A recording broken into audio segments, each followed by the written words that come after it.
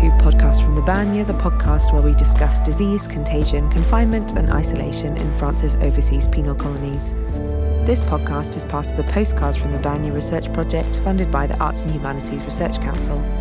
My name's Aishka Sene, I'm a postdoctoral researcher on the project, and I work with Dr. Sophie Fuggle, who's the lead researcher on the project and today's podcast guest. Sophie is Associate Professor in Postcolonial Studies and Cultural Heritage at Nottingham Trent University. She's an AHRC Early Career Leadership Fellow, and her current research specialises in recent and contemporary continental philosophy, eco-criticism, and representations of incarceration.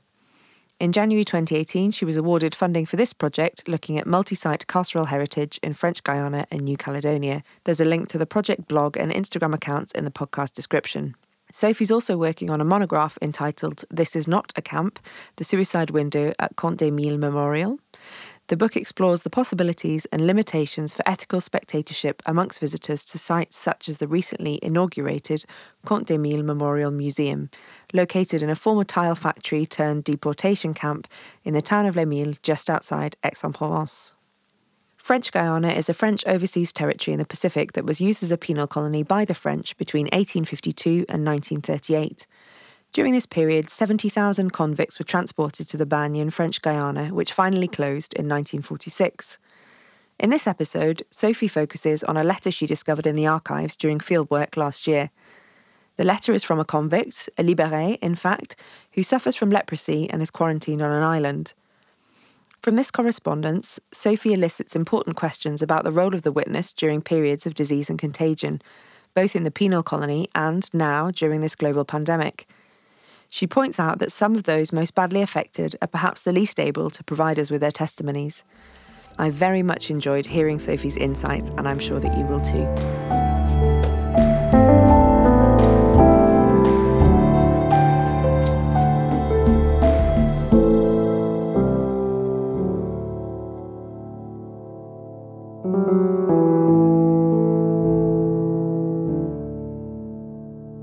Quarantine Island, the witness and the library.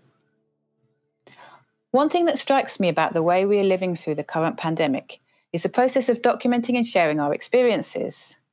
I think this is also reflected in the media, which consolidates various accounts of particular types of experience. Thinking about this in the context of a second and potentially third wave, we might identify a move to learn from the experiences and the problems that arose during earlier lockdowns, both on a personal and collective level. One example of this is how those with what has come to be termed long COVID have been meticulously documenting their symptoms, especially as these often seem completely arbitrary and are constantly changing. There's also a sharing of coping strategies and the creation of online support communities. A lot of witnessing is taking place, if you like, and producing a lot of written as well as visual testimony for generations to come. It is safe to say that the amount of data produced about the pandemic far exceeds medical documentation and government statistics around contagion and death rates. Much of this data is about how the pandemic is impacting everyone, not just those who've caught the virus. This is unprecedented and a marker of the times, defined by our access to information and ability to produce our own media, rather than passively consuming mass media such as TV and newspapers. But this does not mean that everyone is being represented here.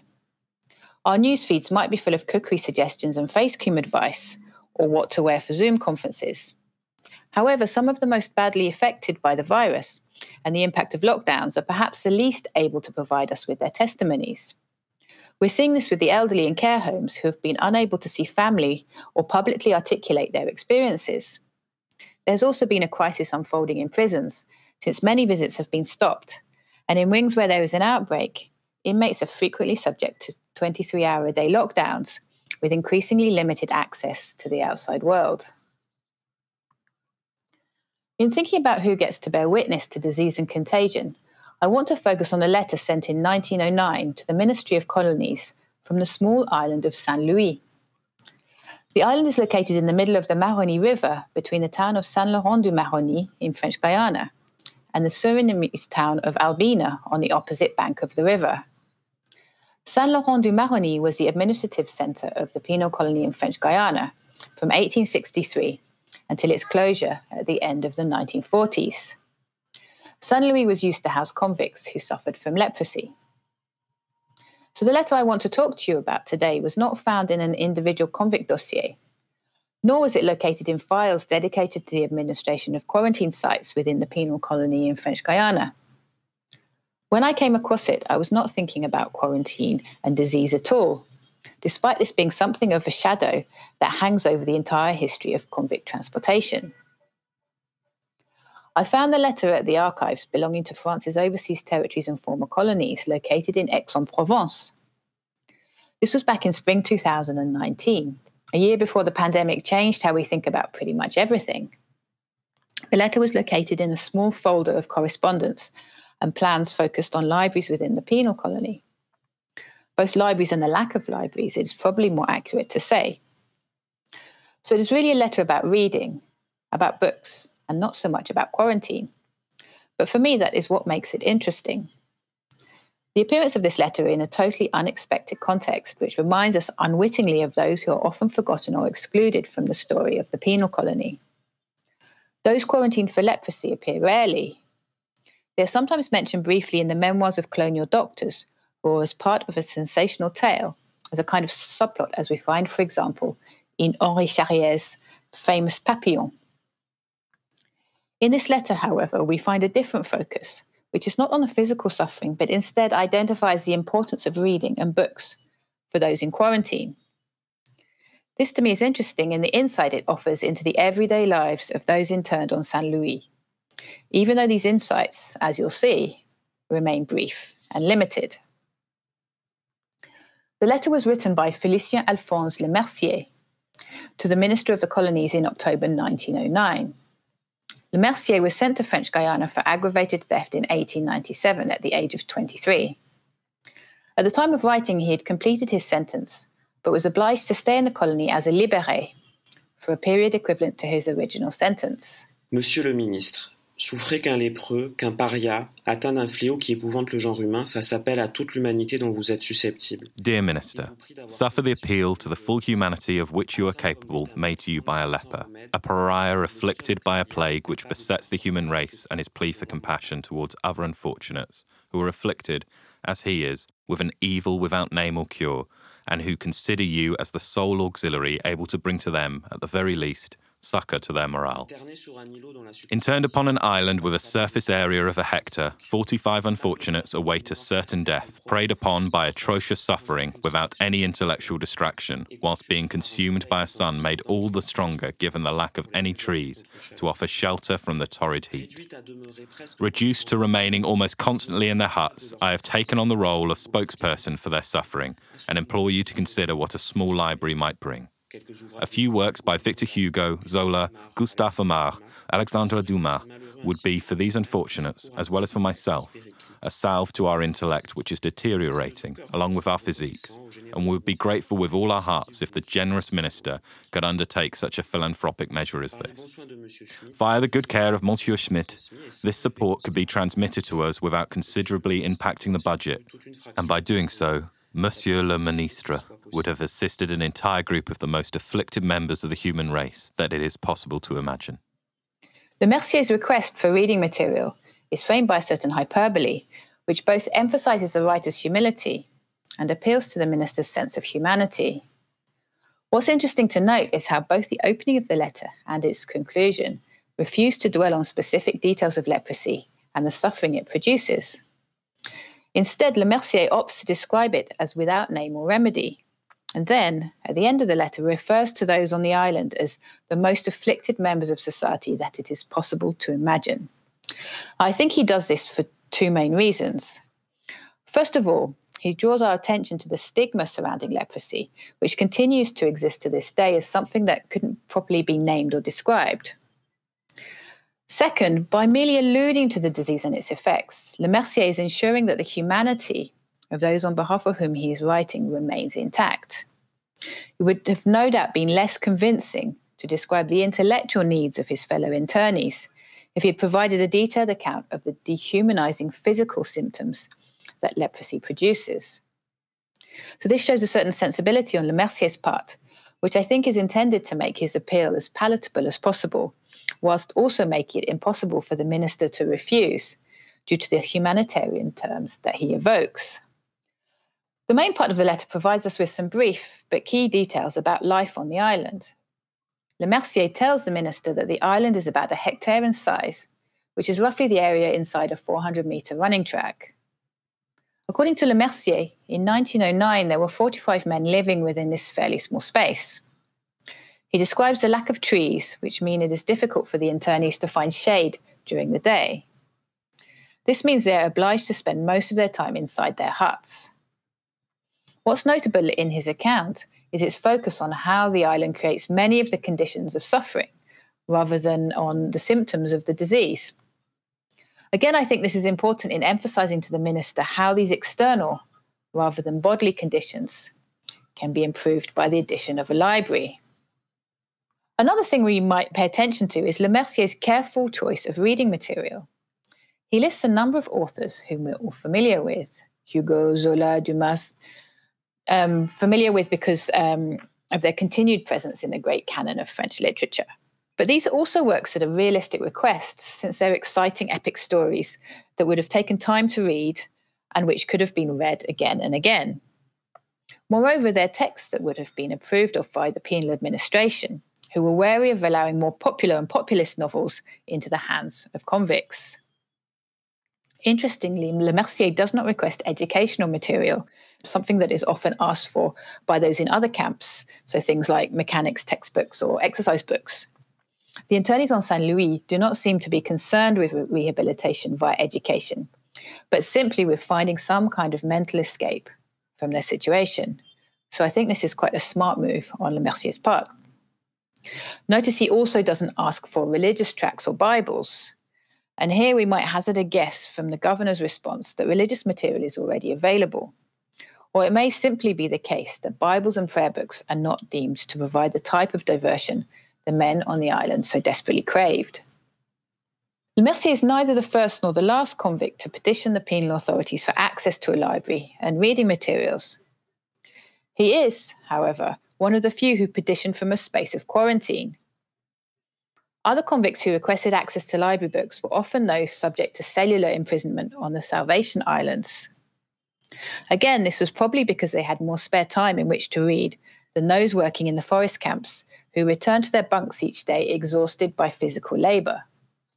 Nevertheless, the penal colony was supposed to be subject to some of the same decrees that govern the operation of regular French prisons, known as Maisons Centrales. And this included the requirement to provide a library and reading material to inmates. Reading was deemed necessary to their moral rehabilitation, as well as a source of solace and education. Unsurprisingly, there was an irregular application of these regulations over in French Guiana. Where libraries were set up in the penal colony, their stock of reading material was seldom replenished, and the humidity of the climate meant the condition of books deteriorated rapidly. A global project was drafted during the 1930s, intended to ensure all convicts had access to libraries. It contained the proposal that the main camps in French Guiana would have an established library with temporary collections circulating to the forest and other satellite camps. Yet this was impractical when it came to quarantine sites and hospitals, due to the risk that the books would pick up and transmit infections. Books thought to have been exposed to contagion were often set fire to or otherwise destroyed. And this meant that those most in need of reading material, due to a lack of other activity, were the ones least likely to benefit from the creation of these libraries. The response to Lemercier's letter from the ministry is slow in coming, and this is even when you take into account the long drawn-out process of sending and receiving letters between French Guiana and Paris back in the early 20th century. And I think this offers further indication of the lack of priority with which those interned on the island were treated. A reply is sent from the ministry to the governor of French Guiana in March 1910.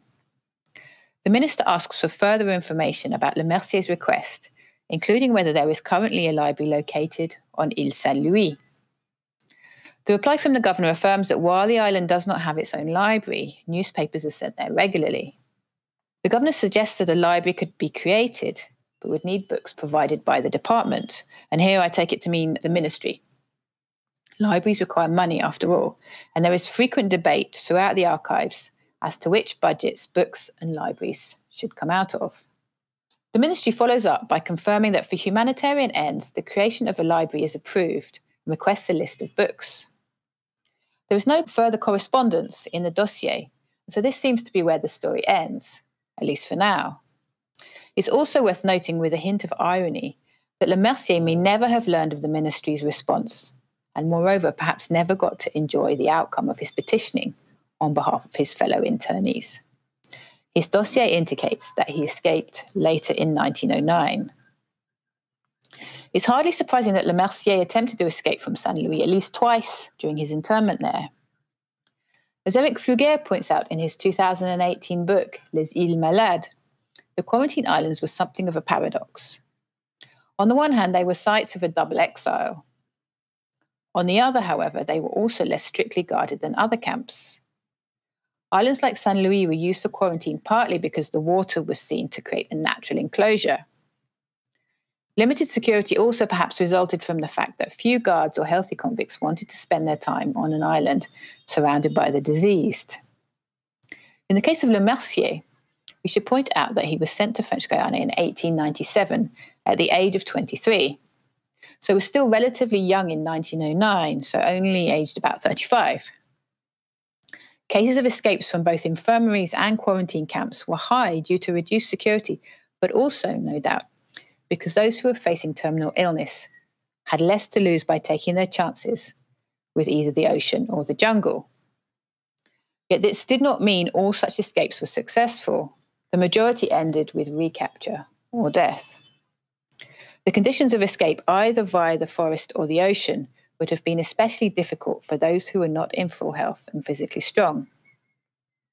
Having petitioned for his fellow internees on Saint-Louis, it seems Lemercier was in significantly better health than some of the men he refers to. So to conclude the inconclusive story of Lemercier, it seems fitting to return to our opening discussion of the texts and testimonies produced in and around today's quarantines and lockdowns. It is worth reiterating that those who are the worst afflicted are perhaps least in a position to have their voices heard. Lemercier's carefully worded letter emphasizes the way in which those suffering from leprosy were exiled a second time within the penal colony and generally considered of little priority. Men who, as Lemercier points out, are simply waiting to die. I wonder when, perhaps in 100 years' time, historians look at the current pandemic, as well as other recent epidemics, including the HIV epidemic, which documents they will give their attention to. Will they be interested in the endless puff pieces on lockdown baking and casual work-from-home fashions? What archive will exist that stores the experiences of those who do not have the time and space to document what is going on, who are too ashamed by how contagion has impacted them and their families to ask for help? What might we do to ensure these experiences are heard now? How might we assume the role of witness taken up by Lemercier during his temporary stay on Saint-Louis?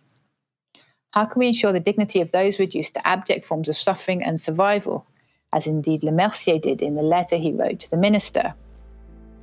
The brief and incomplete story of Félicien Alphonse Lemercier reminds us of our own responsibilities as witnesses to a pandemic.